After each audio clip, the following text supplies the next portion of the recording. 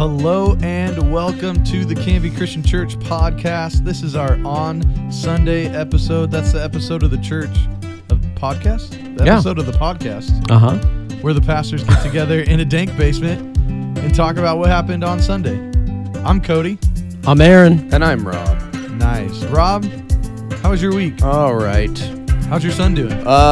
My son is good. He is about to walk here from elementary school for the first time. What a responsible young lad. He is, thanks to the miracle of technology and having a smartwatch, which is honestly makes things really cool because I'm able to like track him and communicate with him really well. I'm able to trust him to walk a few blocks. I feel like when I was a kid, I walked all over the place, but yeah, definitely just got on your bike and went. Yeah, like nowadays, I don't know. People are much more hesitant. It's a different world. I guess it's a different world, but anyways, he's good. My daughter this past week, unfortunately, was not as good. She came down with hand, foot, and mouth disease, which sounds horrible. I mean, I guess it kind of is. It's like you get sores in your mouth and your hands and stuff, but And your feet. She didn't have any on her feet. In her foots. So she just had hand and mouth disease? Kind of. She had a few on her hand and then in her mouth, so she had to stay home from daycare and church, and so she was home for most of last week, and that meant her and Mallory had to miss church and stuff, but because it's really contagious with other kids who swap spit constantly and snot everywhere. Yep. So we had to keep her sequestered, which made last week kind of a challenge, because it was like we had Halloween, right? That was last Monday, right? Yeah, gosh, last Monday. Yeah, it's been a long week. It's weird because we also had the podcast after that. But anyways, so after that, the week was a little bit of a blur. But yeah, hopefully we can get back into the swing of things.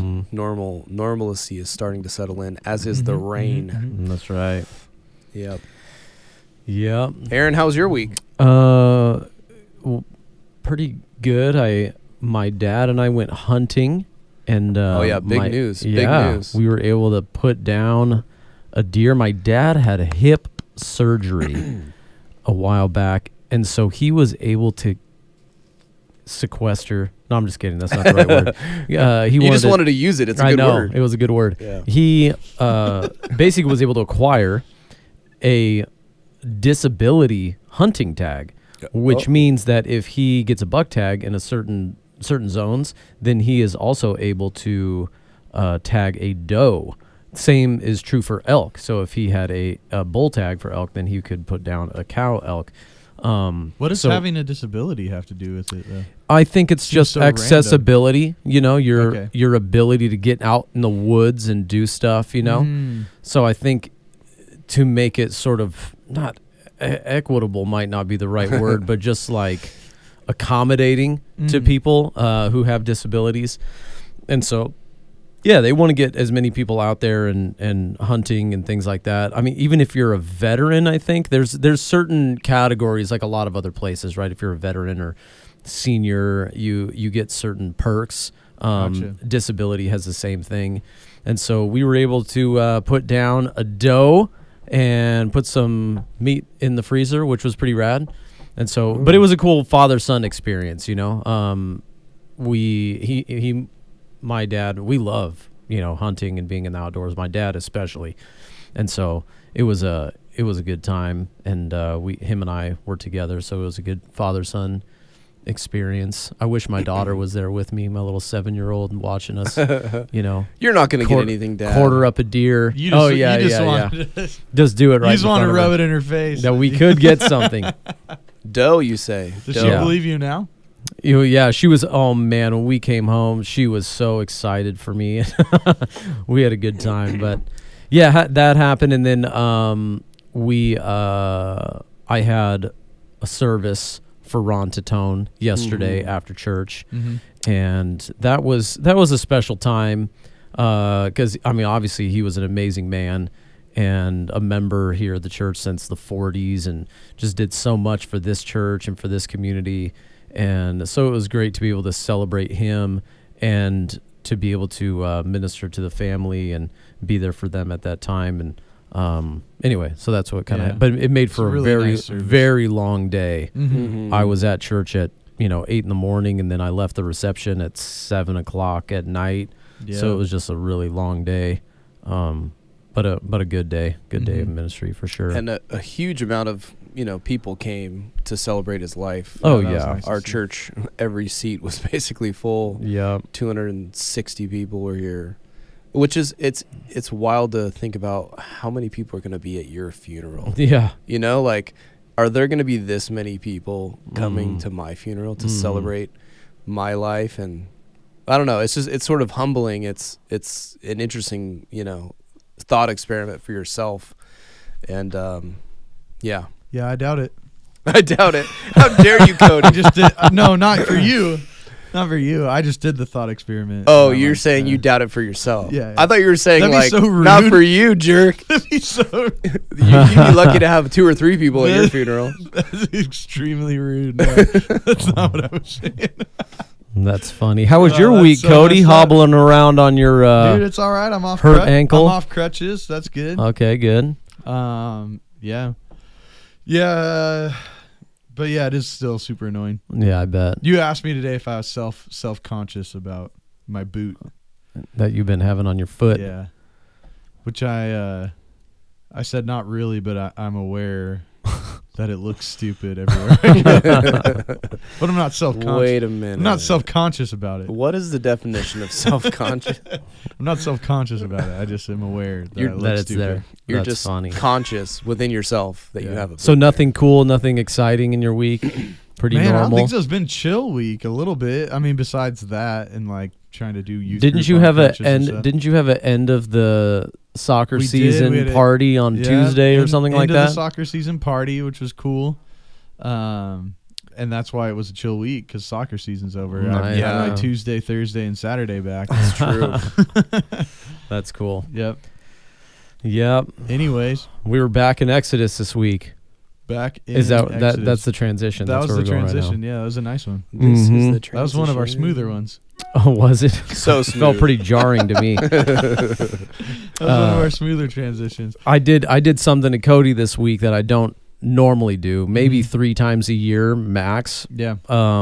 I called him Saturday night and said, "Hey, can we change one of the songs for tomorrow?" When I realized I wanted to change the title of my sermon or the direction I was going to the God who makes a way. And so we did Waymaker, and we threw out Another in the Fire or something like that. Which really, you threw it on Noah. Yeah, exactly. One of our newest musicians. Yeah. Well, really on the whole band, but yeah, for sure on him. He was excited to do Another in the Fire, and then I was like, "Well, you want to sing Waymaker instead?" Yeah, which he did a great job on. He did do a great job on it. I'm excited for him to do more songs. But yeah, I have to tell you guys, I put this in the run sheet here. How are these events? So I listened to a sermon, and the pastor did the classic pastor thing. It was a sermon on this passage of scripture. It was actually on chapter 14 specifically, not just the earlier part in the pillar of fire and the cloud. But he told a joke in the beginning, and it was this. It was mainly based off a true story, but he was making fun of like a liberal pastor. And when I say a liberal pastor, I mean somebody who doesn't believe in the Bible in the sense that it's without error, and they don't believe in miracles, and they try and explain all these things away as like natural occurrences. And so there was a liberal Methodist pastor preaching on this text, and somebody from the this text being the parting of the Red Sea, and someone in the church came up to the pastor afterward and said, "Man, praise God! Isn't that a miracle that God parted the sea so that all these people could pass through?" And he's like, "Well, actually, the water really wasn't like a sea. It was really just probably a slow, shallow brook, and they just kind of crossed over it in some area that they could." And then, so he was explaining the miracle away, and he's like, "Well, man, praise God that he was able to drown an entire Egyptian army in 6 inches of water." This, and so you can't the point being that the joke is you can't escape the fact of one way or the other. This was you have to accept that this was a miracle that took place. But it kind of does. I didn't get into that in my sermon at all. The liberal worldview of this, of like, there's no way that these could have really happened, but they're the same things, and the flood could not have really happened, and so many other things that have already happened in the Bible through Genesis and up to this point. Obviously the plagues, they try and explain all those things away. So that's why I didn't put it in my sermon, because I'm like, we've already talked about this. I'm not going to get into it now, but it was a funny joke that I heard in this this sermon. This is a miracle. Yeah, I mean, these are miraculous events. We have to see them as miraculous events. And I just approached it as a presumption. Everybody agrees here, these are miraculous events. There's one thing that's been bugging me. I don't know if you have an explanation for it. But in there it says that Pharaoh got 600 of his choicest chariots. Yeah, and then everybody else. And then all the chariots. Isn't that just all the chariots then? Yeah, exactly. What's your explanation? Well, I don't have an explanation. I think that there's a lot of repetition though in this, where it's like, and all the king's horses and all the king's men couldn't put Humpty Dumpty back together again. But like he says it over and over and over again, the king's chariots, his horsemen, and all these other people. I mean, I don't know, 5 times probably in the whole thing. It repeats that phrase. And I think it's probably a literary device for emphasis to show like that the most powerful forces in Egypt were being set up to be destroyed. And even like his Navy SEALs, you know, even his like, I did read in a commentary that this chariot was like, I mean, it was the best tank in the world, you know, and this was the heaviest artillery at that time, you know, and so, and they're marching down on them, you know, so I think it's just the emphasis to show like this was a powerful force coming after them, and if not for the grace of God and the power of God, they would have been utterly wiped out. But anyway, I think that's it. Nice, that's cool. Yeah, but that is an interesting little like note. Yeah, it's like I went out to the parking lot and chose the 5 best cars and all the cars. And all the cars. and all the other ones, too. It's just a way of saying, like, he didn't leave behind his strongest. Yeah. You know, like, he took those and everything. But but these ones are noteworthy. I thought Tylen has been enjoying taking notes on the sermons in adult church, you know. But she had a really good, she had your main point, you know, written down. And then below it, she drew a diagram. And I know it was a diagram because it was labeled diagram along with that. But it was all these stick figure people marching behind a pillar of fire. But the pillar of fire she drew had hands, and it was like pointing that way. That's awesome. It was pretty funny. I wish I could share it, but this is a podcast, so we only have things for your ears. And not a video cast. That's funny. We'll get there someday. Well, that wasn't actually in the text, though, so I think I'm going to have to... The pillar of fire it didn't say the pillar of fire was pointing. Yeah, you might need to disciple your child a little bit. I'm just kidding. That's wonderful. Actually, I had a question. That's exactly what I asked her. I was like, cool diagram, but where do you see this in the text? Right. About the pillar, it was interesting, like, throughout this entire saga, because it starts in 13, where it talks about, in 22, the pillar of cloud by day, pillar of fire by night. And then in 14, when it references it again, it says the angel of the Lord. It like attributes the pillar as the angel of the Lord. And then later, as as it goes to like clog the chariots, it actually just says, in the morning, watch, the Lord in the pillar of fire and cloud looked down on the Egyptian forces and threw the Egyptian forces into panic. So it was God himself. Yeah. Like, you didn't touch on this because obviously that's a detail that, you know, but it was interesting to think about how this was not, like, this was something more than just a miracle that God was controlling. He was in it. Yeah. Yeah. I don't know. Did you think about that? Goes with. I guess points, you did. Right? You did kind of mention that, yeah. I mean, I just made a passing comment, but certainly it is And it's not that I ignored it. Yeah. It's that it's sort of, again, it was a presumption of we're all understanding like this is God because it literally says it in the text. But in many ways, it's sort of connecting it to the burning bush image, right? Yeah. So God is in the burning bush. Who is this? He's revealing himself in the burning bush, and there's certain like attributes about him that are being put on display through the burning bush. This is why Moses later on refers to God as a consuming fire. But remember, we talked about that the burning bush essentially is showing that God is in control of creation as he's sort of hovering over this bush. But he does not draw upon the creation, like he doesn't need it. So the bush was not consumed, remember? So it was like God is sort of connected to creation because he made it, but he is not dependent on his creation. Right. So even in here, and we talked about this idea of a theophany. Theophany is a fancy word of a God appearance. And so God appeared prior to the incarnation, which is when God took on flesh and dwelt among us. In the Old Testament, God made appearances, and this is that fancy word theophany, a God appearance in the Old Testament, and he appeared in this way as a pillar of fire and as a cloud that ultimately shaded his people in the hot sun and gave them light in the darkness.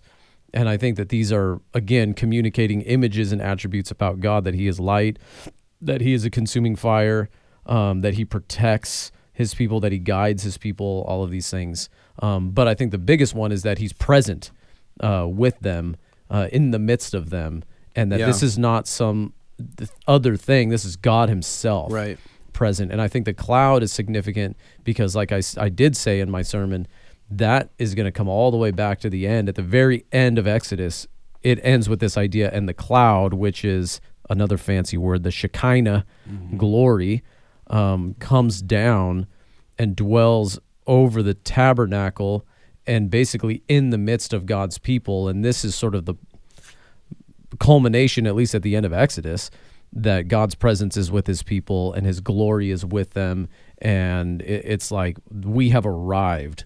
God's glory is here and we are not in Egypt anymore. And this is amazing. And so the beginning of that, we see it kind of here.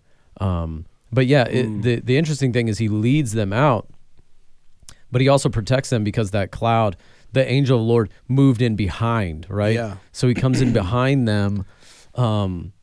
It kind of gave me the image of like when an animal, like a bear or a mountain lion or something like that, is going to attack somebody, they come from behind the people. Like if they're looking, they sort of like hang out, you know? And then when they turn around and try to run away, that's when they pounce on them, you know? And it almost made me think of like the Lord moves in behind you to protect you as you sort of flee away.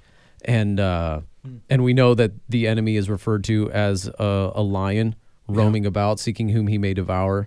And the armies of Egypt are coming down and they want to destroy them. But anyway, those are some of the images that I thought of in regard to these sections, you know, of the way God appeared in that way. But I think it was really good that you chose this amount of verses. Like you could just do chapter 14, but the fact that we did that end of 13 connected to, I thought that was really a good inclusion. Like the whole story fit well together. Well, I think the idea that God leads his people is sort of leads and then makes a way, you know? I felt like it was in some way setting up the story. Like the end of 13 is sort of setting up the Red Sea situation. Yeah. God is leading them out of in the Exodus, and he's leading them in this miraculous way. Oh, but there's more going on, you know? And he doesn't lead them the nearest way to the land of Canaan. He leads them the opposite direction, and he leads them into a place of vulnerability that we see in chapter 14, you know? So I think when you see it that way, it's pretty easy to connect them. Yeah. What's going on here, you know? Which leads me to one maybe question we could start off with, which is like, how in your life, maybe, have you sort of seen God working in this way where you thought you wanted to go an easy route and God took you in a totally different direction? And then in hindsight, as it is with them, we look back and say, now I can see why God did this and not that. I don't know. Is there any experiences that you've had like that? Cody, I'm sure Cody has a lot of Cody, them. what you got? You're over there. What are you looking at? Can't tell you. Cody's got a lot of stories like Cody's that. checking sports scores. I always forget that we're going to have like Bible trivia until it's in the we moment. start the podcast. Are you listening to this discussion? I was listening. Yeah. I mean, I'll give the short because I gave this example to my life group already when we were discussing this passage. Yeah. But when I was a younger person, I had been I flunked out of Multnomah Bible College because the city of Portland was cooler than my classes, so I didn't go to them. And I was living at home. I was just working, not paying any rent, not buying any food, not doing anything, right? So just not really growing. And I'd been reading a lot of Christian books, and I came to the conviction that I didn't have much faith in God because I didn't really have much reason to. Like, everything was provided for me. And that maybe if I didn't have such a cushy, easy life, I would have more faith in God. So I moved to Southern California, where Emily was going to college, with no job or a place to live or anything. And on the way down, what was cool about it was on the way down, I got a call from like a friend of a friend, who was like, my wife and I have some space. I heard you're moving down. Do you like want to live with us for a little while? And we have like some storage. You can put your stuff in it, you know? And so it was like this kind of neat moment. I'm like, man, I'm going to strip away some of this like easiness in my life and see, you know, how God is going to work. And my time in Southern California, you know, I actually called it, like I can find journals of when I was journaling to myself at the time, and I was like, my time in the desert, you know, that's what I was referring to it as. And God really did use it that way a little bit, you know. It was like a new experience, and I like, you know, cut a lot of sin out of my life. I grew a lot closer to God. I grew as a person, you know. But even through all that, like when I first got down there, I was having trouble finding a job at first. And I was just kind of like annoyed with God, like, man, what am I doing down here? Like, how come this didn't work out? Even like with him providing, like literally in the car on the way down, like providing a place for me to live. And I still like had moments of doubting him when it was just like kind of hard to find a job at first, you know? And so I likened that to this story where it's like we got out of this and God led a certain way. And now I'm like, is this really the way that God's leading? What's he doing? Why is he leaving me out here? Yeah, that is. So you kind of like chose to put yourself into a vulnerable position. Yeah, I mean, pretty dumb choice. Interesting. Yeah. It's definitely a choice you can make as a young person with like no one relying on you, no family, right? But I think it was a good choice for me. Yeah. I mean, sitting in my parents' basement with everything provided for me wasn't going to help me grow. No. But you were in Orange County? Yeah, I was in Fullerton. Then that is not the desert. That is Orange County. Dude, it's the wilderness. If you grew up in the Pacific Northwest, everything's desert. And you go to Southern California and you're like, what is this garbage country? Dude, go to the IE. Go to the actual desert. When can I get back to the beautiful Pacific Northwest? That's all I was thinking about the whole time I was there. I'm glad I'm here now. Even just walking down the street today, it's raining, but I'm like, I like it. I was happy. It's so cold right now. It is cold, but I'm loving it. That's an interesting story, though. I don't know. Cool. I think there's a lot of even subtle things, but things that we don't even really recognize that God is leading us somewhere. We're just sort of like going, I don't want to say going through the motions, but like going day by day, normal disciplines. And then, you know, we look back and be like, whoa, look at where God has led me over the last few years. And then even in all of those moments, we can see where God led us into positions of vulnerability. I mean, my highlight one that just I can't not think about is even just coming here to Canby Christian 5 years ago. obviously I'm fully convinced that God led me here because I'm here. But at the same time, I feel like God led me into a position of vulnerability. And I had much reason to fear. And at the same time, I had nothing to fear because I knew God was with me.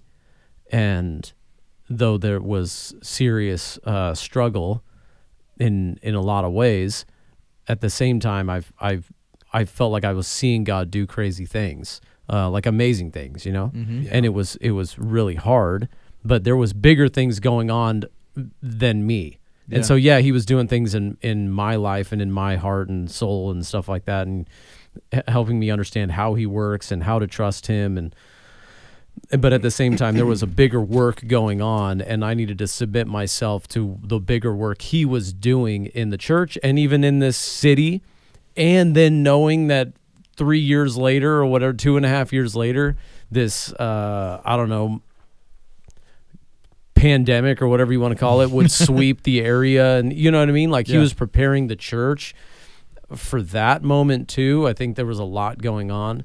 But it was a position of vulnerability for sure. Mm-hmm. But recognizing God had a lot of other things going on at the same time rather than just, me coming here and all that.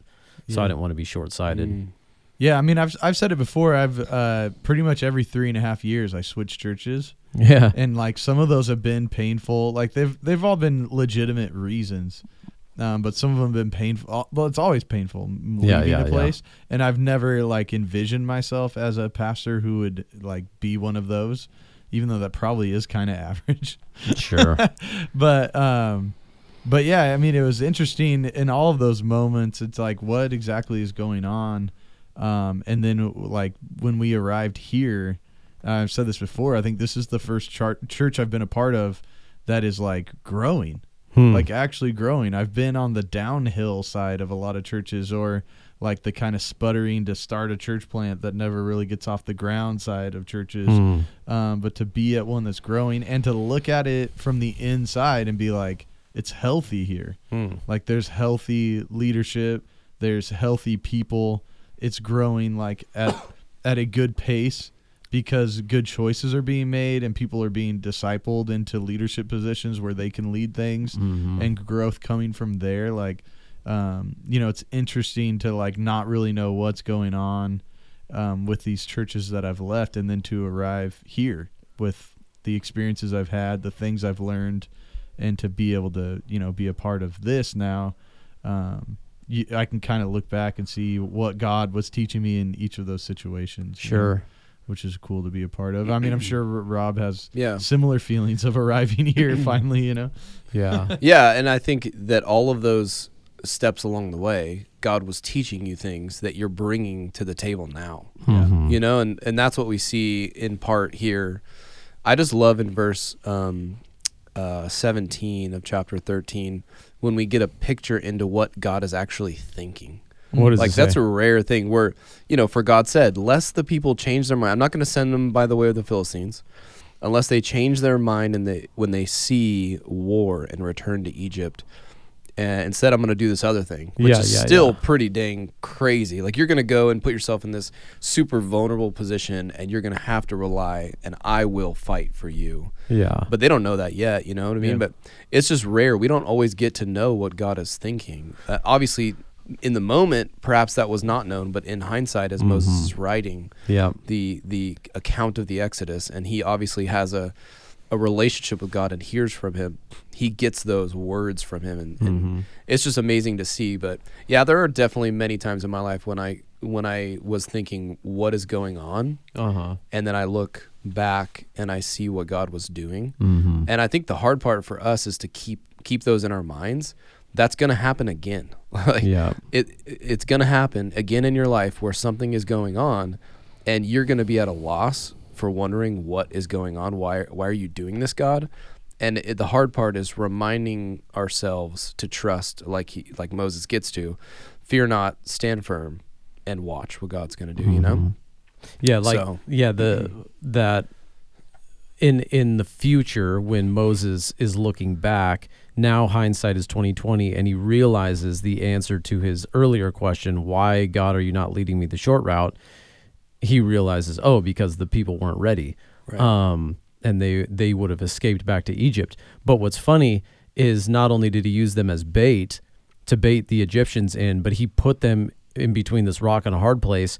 They couldn't escape if they wanted to. And so he put them in this situation where it's like they couldn't escape. And they were going to see, they were going to learn in that moment, as the Egyptians were going to learn in that moment, that he is Lord and he is God. To the one, that means salvation for you. For the other one, that means judgment for you. And I mean, who can write this stuff?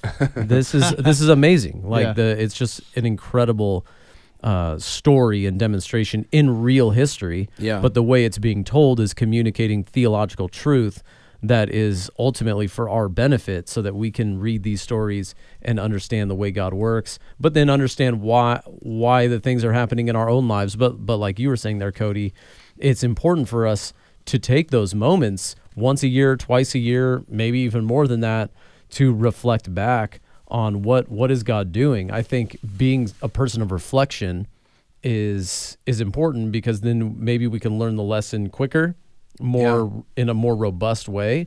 The way God works, it's kind of what we think about in regard to meditation. We meditate on Scripture, but we're also meditating on our situation or the things that we've been going through in light of Scripture and in light of God's character, and then come to biblical conclusions. I think that those are some of the things that we can put into practice from this story. One of the things I did want to mention, because I jumped over it, was the little parenthetical thing about Joseph. Oh yeah, Joseph's bones. You said you bones. You'd tell us every detail of that. What is the deal? There's not a lot of detail. I mean, basically, Genesis. It's here. The mention is basically to say those who were paying attention in the book of Genesis and at the end in Joseph's life. Remember when Joseph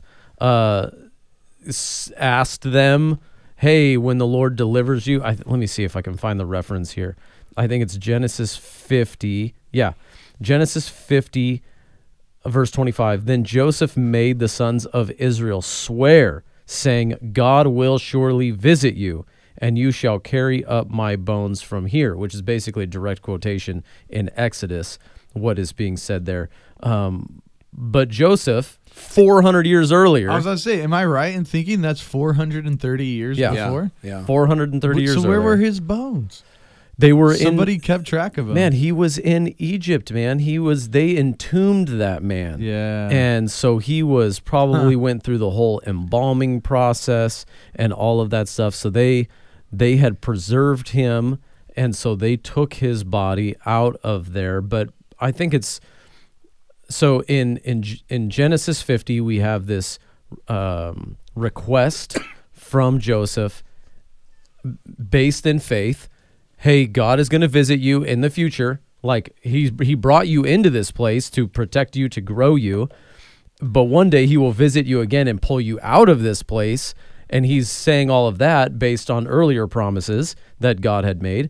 And by faith, he believes it. And he's like, I want to be a part of what you're doing, even if it means just my bones. Because one day, again, going even further into the future, there'll be a resurrection from the dead, and I want to be a part of that too in the promised land. So you've got the actual event in Genesis 50. You've got the reference here in Exodus where they're saying, sort of closing the story, because anyone reading would be like, hey, whatever happened to Joseph's request when you guys left? Did you grab Joseph's bones? Yeah, right. We did. We grabbed the bones. And then in Joshua 24, we are told where they buried his bones once they got out of the land. They buried him in the land of Shechem. But then we have this in Hebrews 11. Okay. By faith, Joseph, at the end of his life, made mention of the Exodus, which in the Exodus, he just says, God will surely visit you. But he made mention of the Exodus, of the Israelites, and gave directions concerning his bones. So according to the author of Hebrews, he's saying that Joseph had faith to look forward hundreds of years and make preparations for his own bones, saying, hey, deliver me out when you take my body with you when you leave, which I think is a really interesting thing. Is there a Hebrew significance to where your bones are placed? I think it's just this idea of being in the promised land. He just, he believed in it and wanted. I mean, if we want to get into like an ethic of like, should we cremate and like, burials and all that other stuff, I think it's this idea of like they wanted to be in the land of promise. Yeah. And because it's sort of significant in regard to life, eternal life, and them essentially believing in the promises of God. And so I think that's just kind of what we're seeing here, Yeah. It's not in like the foreshadowing of a physical resurrection. Yeah. That your physical body, though it sort of returns to dust, will be resurrected. Yeah. Which is an important thing. Don't ask Al Mohler. He has a very harsh stance against cremation. Yeah. And a lot of people do, but anyways, we don't need to get into that. But one thing in my small group, it's interesting that you mentioned the aspect of faith with Joseph. Because we did this exercise where we had a small group. We broke our small group into smaller groups, and which was it was a really cool thing that we did. Like each group had to determine one word, like summarize the main theme or idea in a word, to help like narrow down the meaning of. And so each group came up of the whole section. Yeah, and each group came up with a different word. Waymaker. No one said Waymaker. There was Redeemer, right? Or redeemed. Or no, not redeem. I'm sorry. Delivered. Sorry, deliverance was one of it. Mm-hmm. So you see that throughout, of course. For sure. Another group emphasized the omnipotence of God or the power of God on display. One group mentioned. One group mentioned faithful as like a word, like God is faithful to his promise of leading the people. And there's all these different aspects. The people are demonstrating faith as they go between these walls of water, which God could, like that takes a lot of faith. These walls are being held up by the power of God. You could easily be swallowed up by them. Like that's got to be a terrifying thing to walk through this, channel that has been created. Like just imagine yourself in that situation. It takes a lot of faith to follow in that situation. Yeah. And Moses, of course, what he did. But just this fact that this mention of Joseph, I think, is another indication of this idea of faith in trusting in God's leadership, trusting in God's promises. You know what I mean? We see that really throughout this text, that God will make a way, and Moses's main indicative, I guess, in verse 13, fear not, stand firm, trust and see the salvation of the Lord. And what's interesting in that section is he says, the Lord will fight for you, which is amazing. And then you have only to be silent, which was, to me, that really hit me. But it also made me think, is that something that, like, could we apply that idea to us now? Or was that just for the Israelites then? If so, how? Like, what does it mean for us to be silent and watch? Or should we not think about it that way? What do you think, Aaron? I mean, I think, so right before that, they're griping, right? Yeah, that's right. They're complaining. Yeah, so I think... Are there not enough graves? Why? Right. I think that... You think that's what... be silent is basically like stop griping, because whether you're saying these words in your mind or whether you're vocalizing them out loud, they create a toxic culture within your community of unbelief. Interesting. And so I think that not that we, speak things into existence, but sometimes our words do have the ability to change an emotion or change feelings or these kinds of things. And so words do have power. And so I think that's what he's essentially addressing in regard to be silent. It's same in the Psalms, be still and know that I'm God, Right.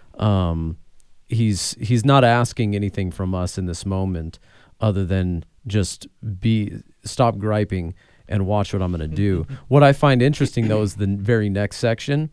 Moses cries out to the Lord, and then he says, dude, move forward. So it's like, okay, what am I supposed to do? Am I supposed to stand firm and sit here, be silent? Or am I supposed to move? And I think he's saying, yes, you're supposed to do both of those things, right? Like, the water, you didn't make the water part. God did through his servant Moses and his command, in obedience to his command. God made the water part, but they still had to, as you were saying, walk through it by faith. And yes, God has done everything to provide for us salvation. We did not save ourselves. This is the story of the gospel. And yet we still have to walk in it. We still have to walk in obedience. We still have to trust in him in every single day in the midst of all of the obstacles and confusing things in the world that is against us.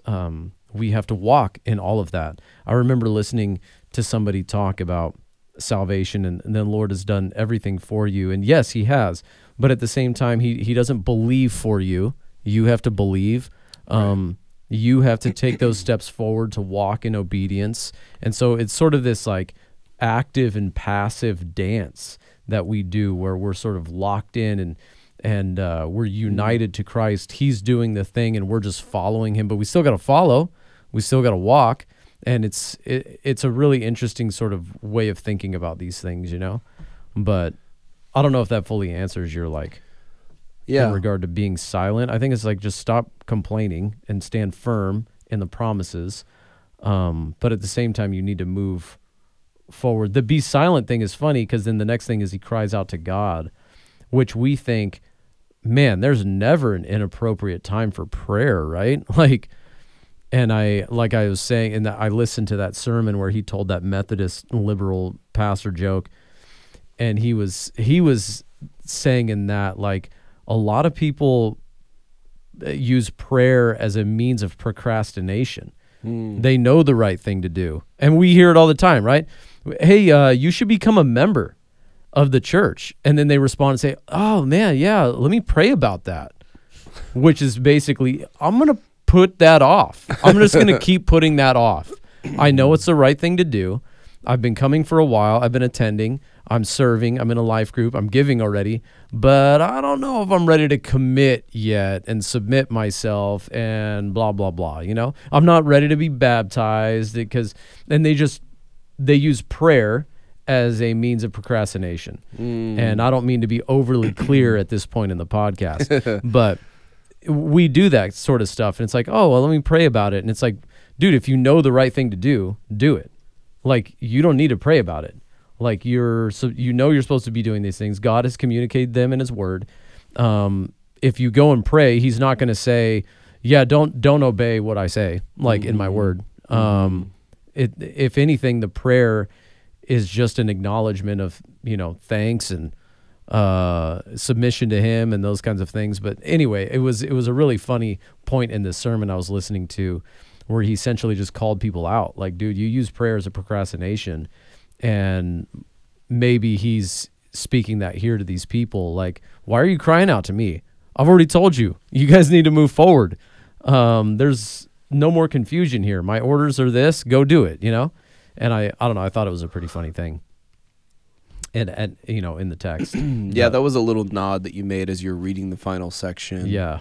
But I thought it was a really good note. I wrote it down in my notes just as because that is a little puzzling in the story where God says to him, why do you cry to me? Because I think my initial reaction was it was a little bit strange that God reacted that way. But then in light of the whole context, it makes more sense. And you basically said this statement. You said there's a time to stop praying and start doing. Yeah. And it's that's kind of that's a really good point to make, and it's something we need to be mindful of. Yeah, because if they had just stayed there and not by faith walked through the path that God miraculously provided for them, then they would have been trampled by the chariots.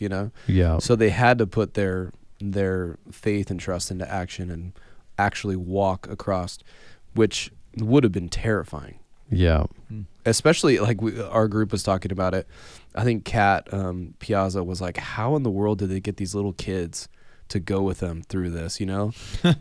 Dude, these kids were like, yes, I know. This is awesome. It's the parents who are freaking out.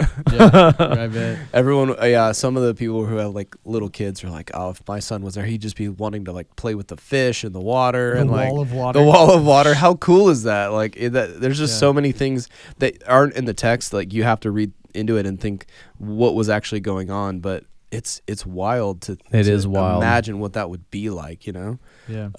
Well, yeah, it is. We talked a little bit about that you see the like it's one of those stories you grow up with in children's ministry, and you have the cartoon version of.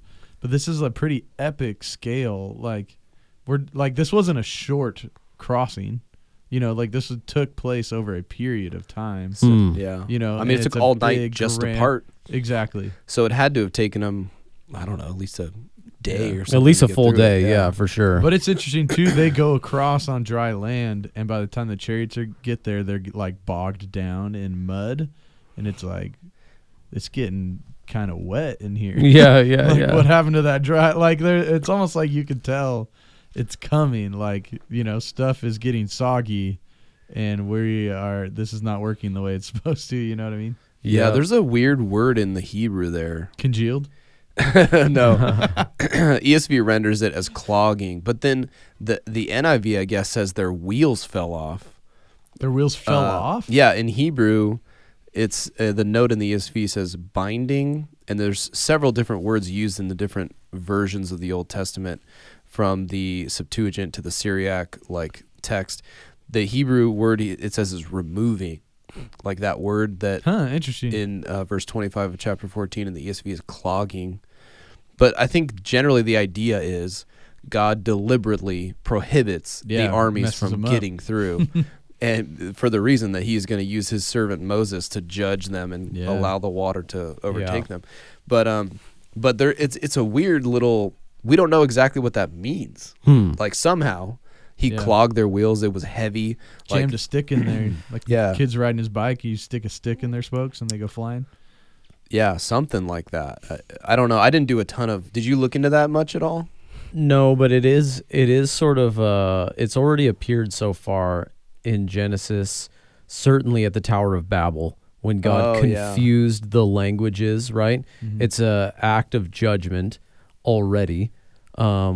But we'll see it over and over again in Joshua and then obviously in the Kings and Chronicles, when they come up against these armies and God confuses the armies and they end up like slaughtering themselves. Yeah. And the Lord wins the victory for them, but they get so consumed with hate and evil intent and all of these things that the confusion comes in and they become self-destructive. And I think that we could see that even in our own day, where people are so consumed with confusion or with hate or evil or sin or whatever, that they become confused and self-destructive. And I think there's these patterns here where it becomes this massive group of people that do it. But I don't know. That was just the way I interpreted that, seeing it in light of this common theme that will keep coming over and over again, is when the enemies of God's people come up against them and then they end up getting confused, and it ultimately ends up being their sort of undoing. But yeah, I think one of the other themes in this, and I kind of brought it up, was how we are so easily satisfied. And I wanted to put in my favorite C.S. Lewis quote in this section. But it's just a constant theme for God's people, where they're just they want to go back to Egypt because they're so afraid of moving ahead. And it reminds me of a leadership principle, that leadership is taking people where they don't want to go, but they're happy when they get there. They're so afraid of change, and they've accepted the present normal, even if they hate it. They hate where they're at, but they fear the process of getting to where they need to be. And I think that leadership and leaders have to suffer through people's angst and fears and frustrations, and they blame you, the leader, for it. And so there's a lot of leadership principles. But then when they get there, they're like, so happy. And, and the leader father, is like super wounded. We all know that feeling when you tell your kids, we're going to go somewhere, and they're like, I don't really want to go. Then you get there, and they're like, I don't want to leave. I love it. Yeah. Right. Yeah. Well, and even just telling people, hey, you should join a life group.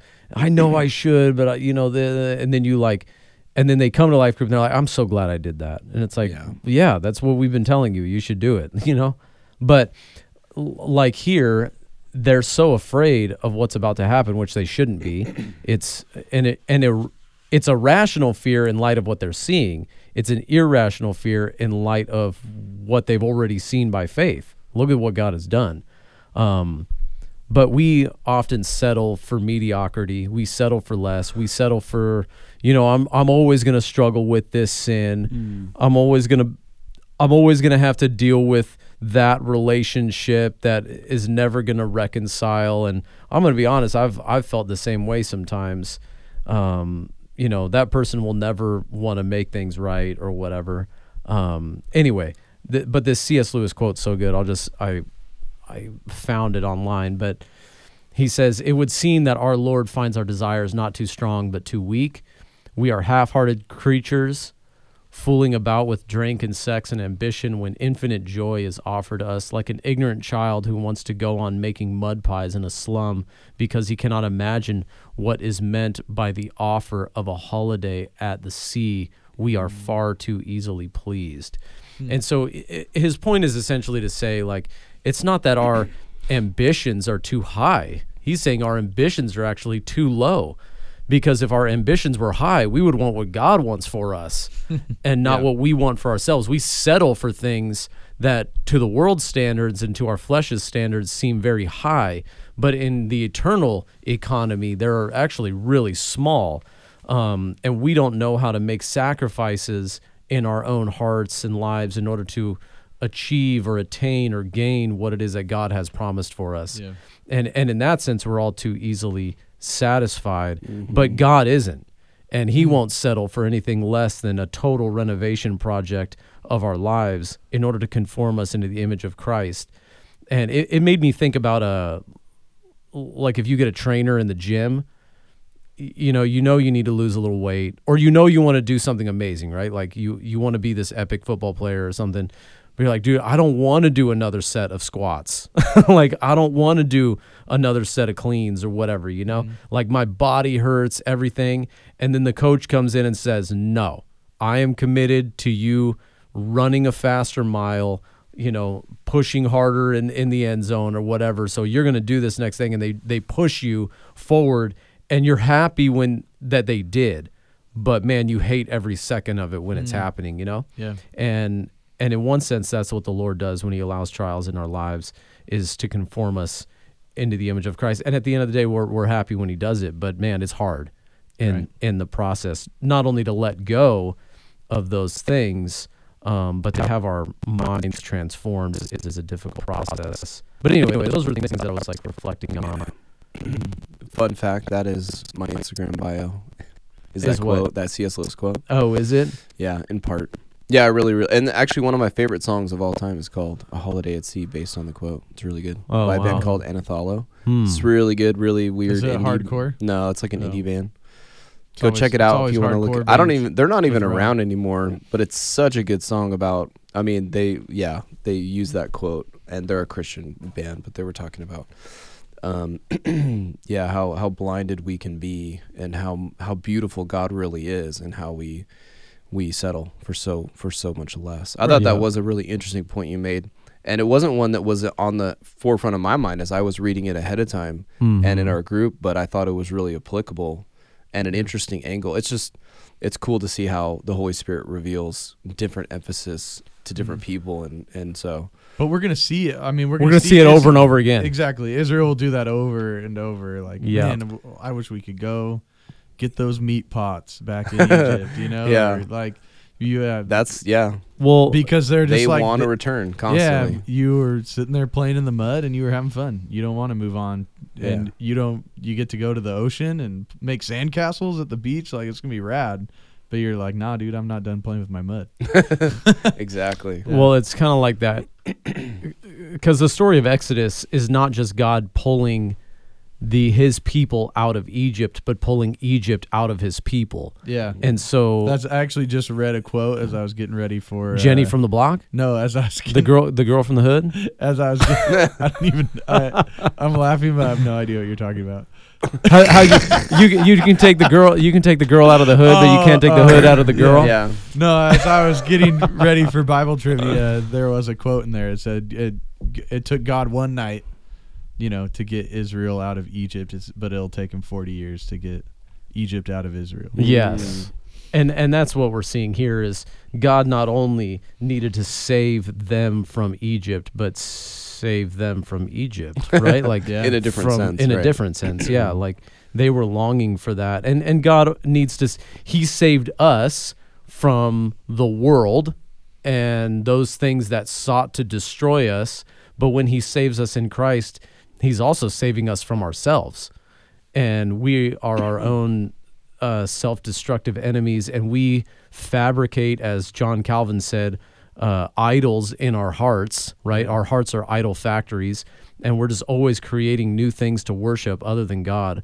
And so he, in this instance, he's showing that he alone is God, not just to the Egyptians, but also to the Israelites.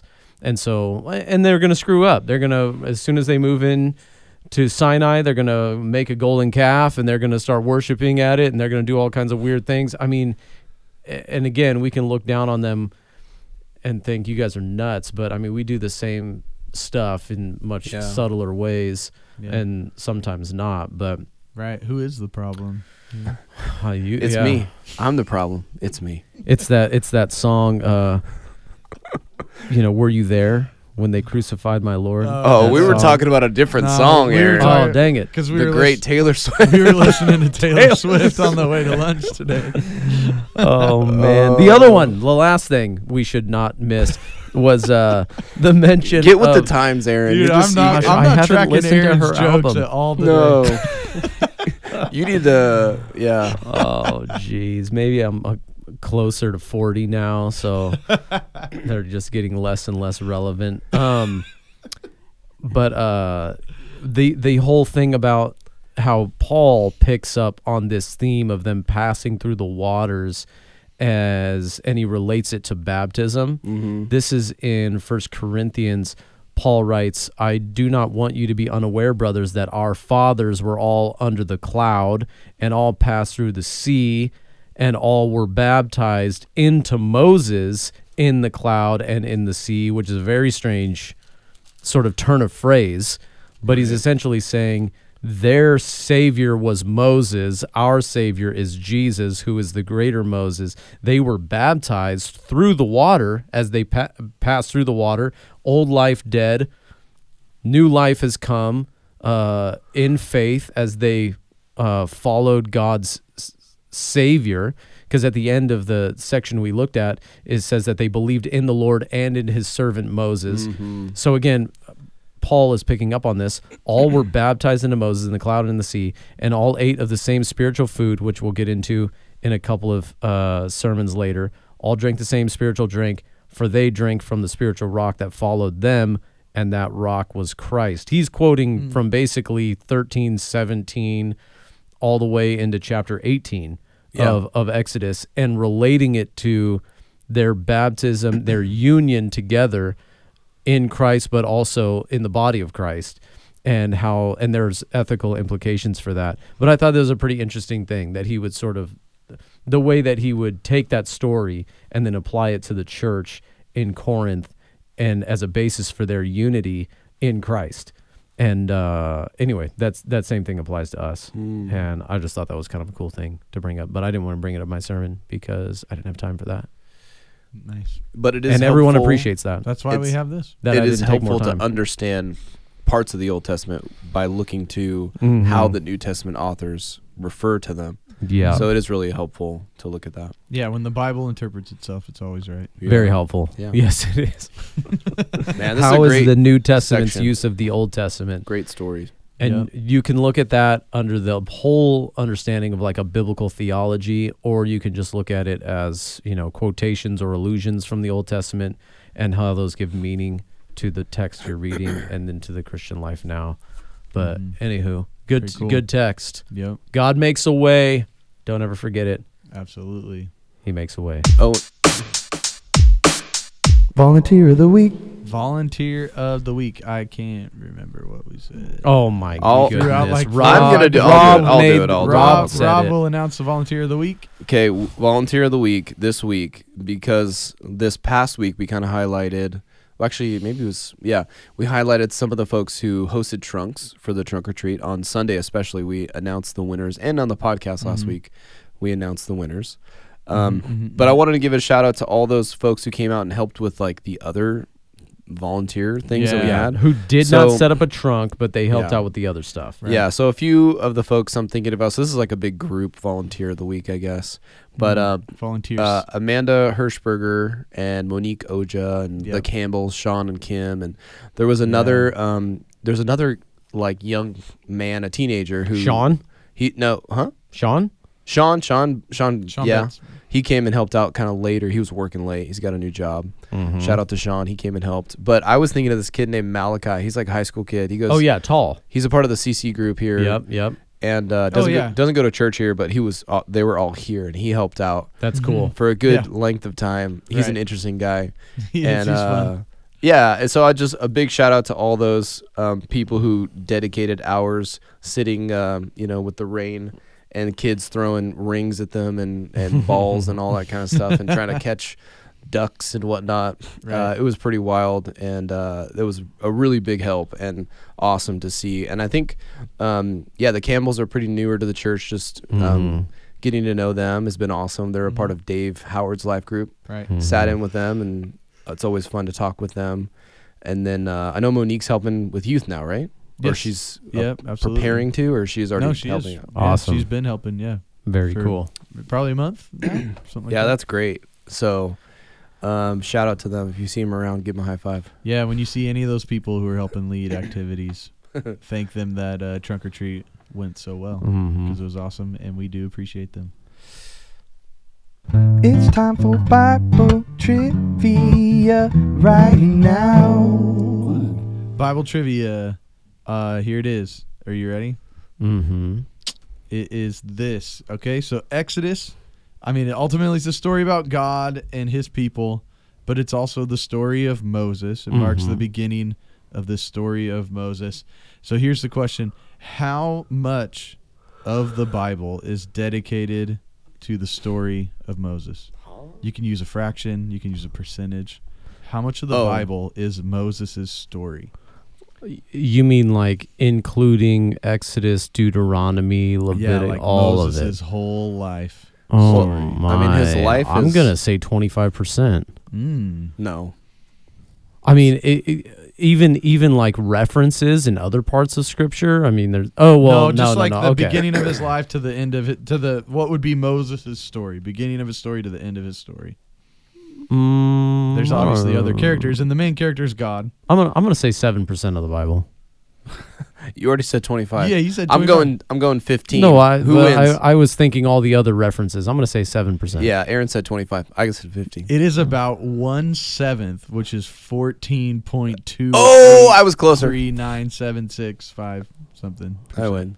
Pretty good. How much? What is it? It's 1/7 of the Bible is the so that's 14% of Moses, but 14.2. Wow. 3, 4, 5, 6. It's about 15%, which is what I solid, Robert. Yeah, this is a weird question, though. It is a weird question. Have to say it's sort of a weird trivia question. It is a weird trivia question. I run out of trivia, dude. There was the next section is all poetry. It was hard to find trivia from that section. Yeah. But that's equivalent to about 2/3 of the New Testament, which is kind of interesting. That's a big old chunk of wow. Moses. He's a big deal. Chunk of the Bible. Yeah, he's a very important figure. I mean, can you think outside of Jesus of a greater figure? I mean, Abraham obviously is like a patriarch, but like David obviously is significant, but like I don't know, Moses is like maybe David is the only other rival for the percentage of story. That's true. Yeah. David is king. As they say. Jesus is the son of David.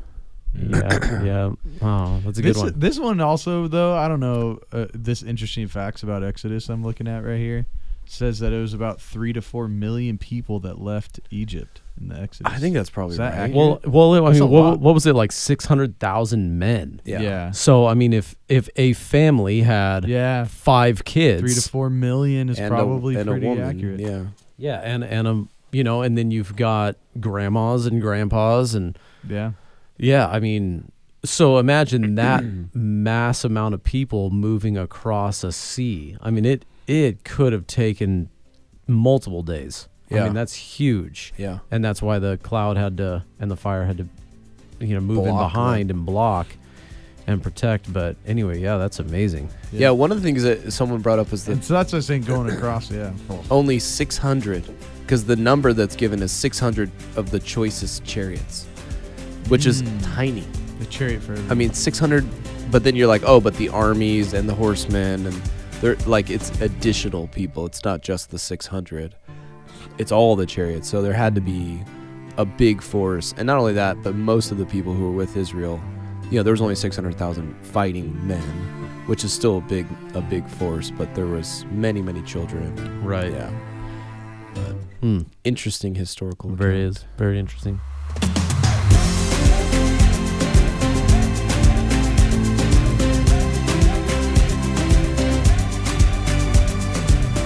Thank you for listening to the Canby Christian Church podcast. For more information about the church and its ministries, visit canbychristian.org.